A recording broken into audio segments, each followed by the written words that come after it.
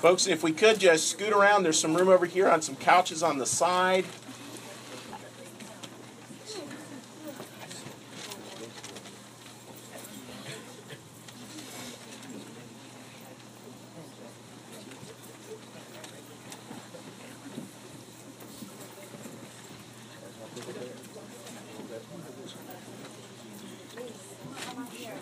Please, keep coming up.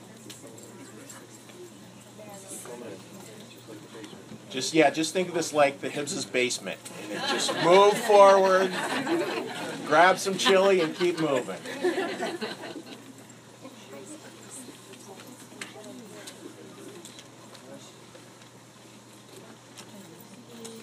I'd like to welcome everyone here today. I'm Pastor Chuck Blair. It's my honor to be able to deliver today's memorial address. We're going to start with something from the grandchildren. Thank you, Papa, for giving that so much. We miss you. For you may be over our message with over as well as you are new. Hello, Amber and Diamond also Bobby, Tia, Avery, Julia, Lucky, Julie. I'm going to hit parents too. Yeah, do you want to repeat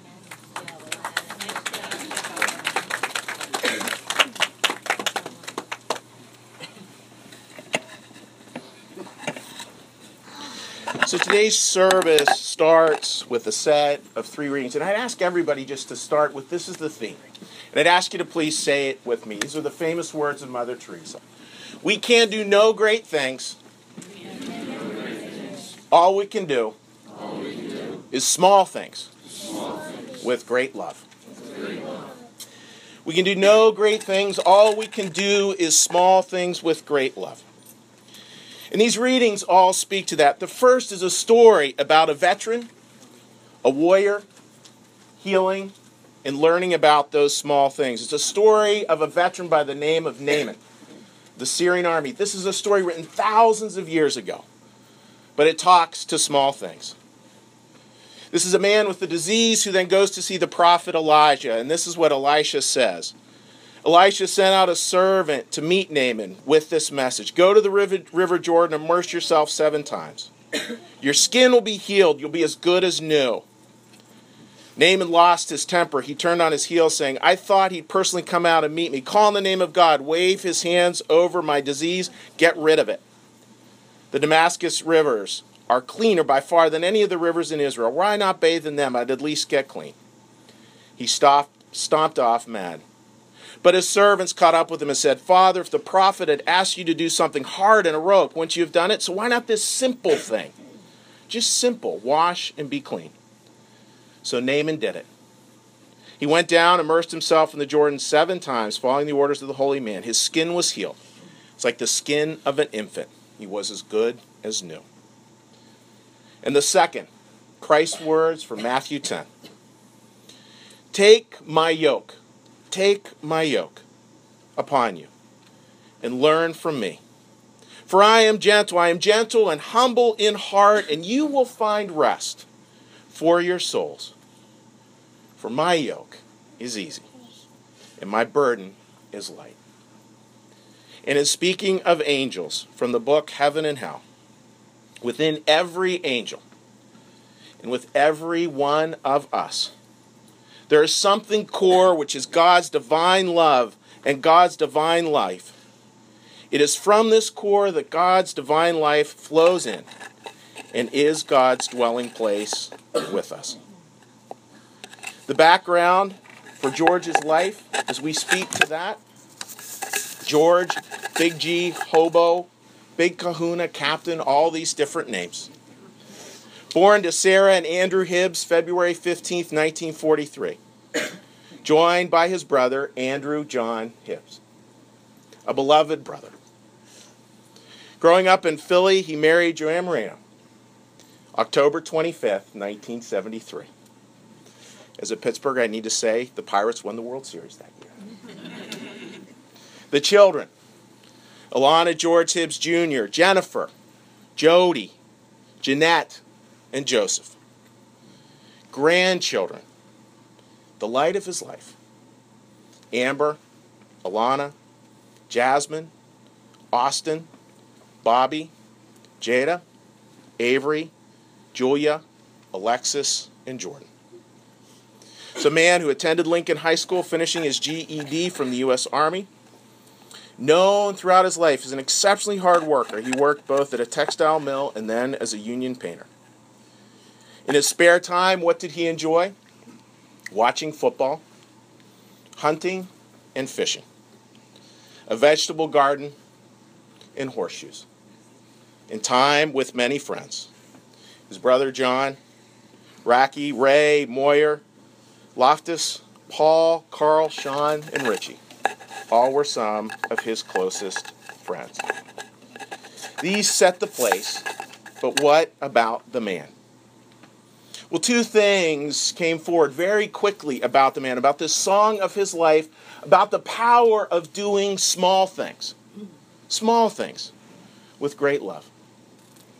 He was known in the neighborhood as a good neighbor, somebody who took care of those around him. And that was so readily apparent last night. There were a skadzillion people here last night. And many of you join us today because that is a testimony to that idea of small things. His children talked about how many of them had friends who commented on how he was like a second dad to them, a second father. And more than once the comment was heard, "I wish that your dad was my dad." And it appears to have been based on very simple commitments. Two very simple commitments that came into an open door policy. And I'd ask you to think of these commitments. Commitment is an action, not an emotion. But here are these two basic commitments. Always food on your plate. Always a pillow to put your head on. Of course, those commitments were not without a hard side. This was a man who was a fighter. This was a man who had rough edges. This was a man not given to tears, but given to saying, "I am fine." And even though he struggled maybe at times with articulating thoughts and feelings, as many of us do, there was clearly a deep, soft side. Love expressed, as his children said, and I love this phrase, not always straight, not always direct, but in a circular way where if you looked for it, you could see it, and you could see it in abundance. Experienced in many different ways. One daughter talked of a phone call to her father, "Dad, could you come and paint this restaurant?" And he did. Not in a week, not in 2 weeks, not in a month, not in I will get to it eventually, but that night. A painting all-nighter. Another talked of his generosity with shoes, and more shoes. And the beauty of that. And one of my favorite stories of small things deals with Frosted Flakes. And this Frosted Flakes story is a beautiful one. One of his daughters poured Frosted Flakes for her daughter, and her daughter said, "You don't make them the way Pop-Up does." Well, how different can you make Frosted Flakes? Well, this is how you can make them different. You can get a spoon, and you can crunch them down into smaller little pieces. That was Pop-Up's special love. That was that circular way of saying, "I'm absolutely crazy about you. And I am here for you." There's also memories of silly games, nicknames, as well as Three Stooger-esque gags. Blowing up his stomach, yanking himself from one room into the other. And numerous times people talked about eggs being cracked on top of their heads. Those beautiful examples of a soft side. A heart. That if you could look at it, you could see, sense, feel, understand that love. So what will it be like for him? What will heaven be like for him? His obituary ended with beautiful words of now the angels will welcome him. And I think that is exactly what happens. That is what we know happens. Those who have gone before welcome us, awaken us into a new life, into heaven. And we need to understand that the seeds of heaven were the seeds that he planted here. Those little things that he will come home to more and more, where he will learn to be more and more himself. The words of Martha Graham. The athletes of God wrestled and grew strong. They chose and they acted. That is what we are all becoming. Because this life is a wrestling.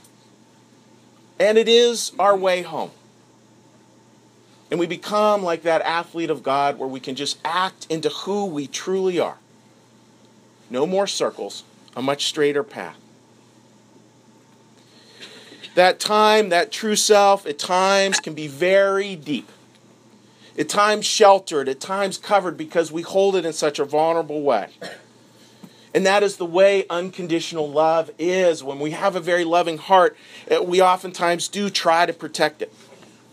And as well, we work to share it. And just imagine the relief for him as he comes into that more and more and more. Where all those things that he loved the most, he gets to do more and more. And for those of you, his family, he'll be with you.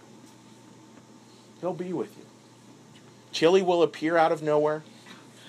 There'll be a thought, there'll be a song, there'll be a smell, there'll be something. There'll be these little tiny whispers as he becomes an angel. Because do you know what the word angel means? Messenger. And you'll feel his presence. You'll feel it around because it is what he would want. To continue to be with you as you grow more and more into your life, finding your way home. And it's easy to think, as it's said in the story of Naaman, that God asks us for heroic tasks. And maybe for some of us he does, but I don't think that many. I think what God really asks for are those little things done with great love. And what heaven offers then is not a burden, but that gentle yoke, that hard-working part that continue to come more and more to life. I mean, just imagine with George, that part of him that just simply knew this, that we need to drop anything to help each other. Imagine that coming more to life. That presence coming more in life. And joining others as well in that journey. In that sense of teamwork, because that's what heaven is. It's a collection. It's a grouping. It's us together, working towards purposes higher than ourselves, giving ourselves over to the magical work of love. So yes, we will miss George. We'll miss some of his quirks, silly nicknames, Daddy's Little Girl, Smurfette, Charmin, the Tank. We will miss those little nicknames, those little things. We'll miss even photos put in Ziploc bags. We'll miss cardboard cut out in the refrigerator, cardboard for everything. And we'll miss the bigger things as well. We'll miss the open door policy, though something tells me that legacy will carry on. We'll miss that work ethic. We'll miss his voice. We'll miss his hugs. We will miss him speaking unconditional love through his grandchildren. And we can honor that memory, that staying together, remembering all we do can come from that deep place of love. And at times like this, I feel that these are those threshold moments in life. Those threshold moments. What happens in a threshold moment is this. In a threshold moment, we understand that a whole lot less means anything, but what means something means a whole lot more. Family, connection, community. And what happens, I think, in the greatest of threshold wisdom is this. As we understand this greatest of truth, that God is constantly whispering in our ear and asking us to live into. And that is this. that we belong. That we belong to each other. And that our job is to take that legacy and live that on, understanding how precious, how short life is. The impact we can have on each other, oftentimes just by the little things that we do. Those are the powers, that is the leverage that actually changes the world. And we can take on from here today George's legacy of those little things done with great love. Will you see George again? Yes. You will see him again. Not sure how he'll make himself present to you when it's your turn to go home. Maybe it'll be walking up behind. I think of the little mischievous part of it. Maybe it'll be walking up behind and cracking an egg on your head. Maybe it will be with food. Maybe it will be just with simple open arms. And what a beautiful thing that will be as life continues. So let's go forth from this place today, remembering how much we belong to each other. Remembering the connections, remembering the small things that actually are the cement of life. Let's do more of that. Let's live that legacy moving forward. Mother Teresa's words. We can do no great things. All we can do is small things with great love. In the closing words before a prayer from his son. Just sitting here thinking about my dad and how awesome he was. He took any one of my friends in and made sure they had a pillow to put their head on or a hot plate of food, and he took care of them. He also did everything for me. Made my breakfast if I wanted it, or did unexpected things for my friends. And he never turned his back on me when things didn't go right with me. He was a one-of-a-kind man. Going to miss the fill-in-the-blank out of him. But he is in a better place now. Pain-free, not struggling. He lived his life to the fullest. Love you, Dad. And all my friends appreciate everything you did. And loved you also. Amen. I'd ask you now to please join me in prayer. Our family wants to hold hands as part of this. And then I'll offer a blessing.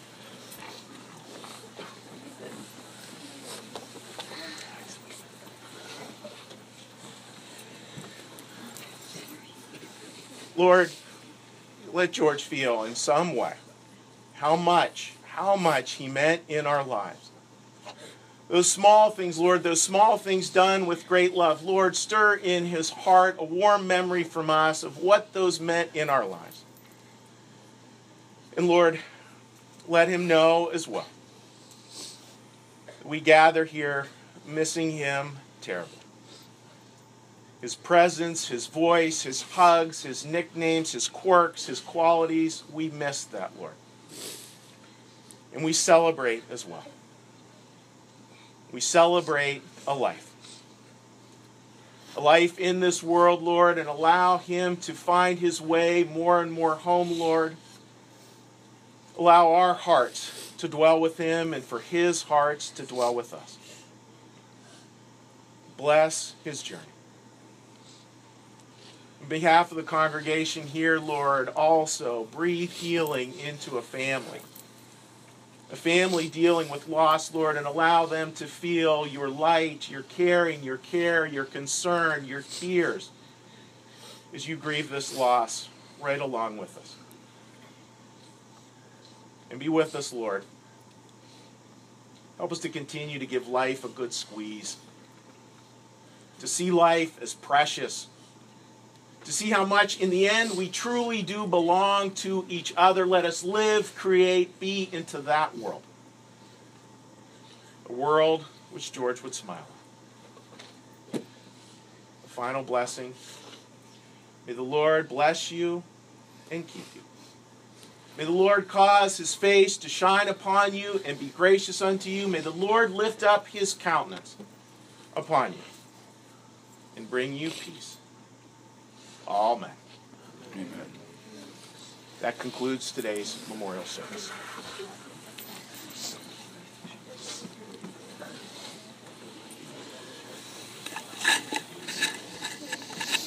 Now, at this time, I'd ask everyone please to step forward.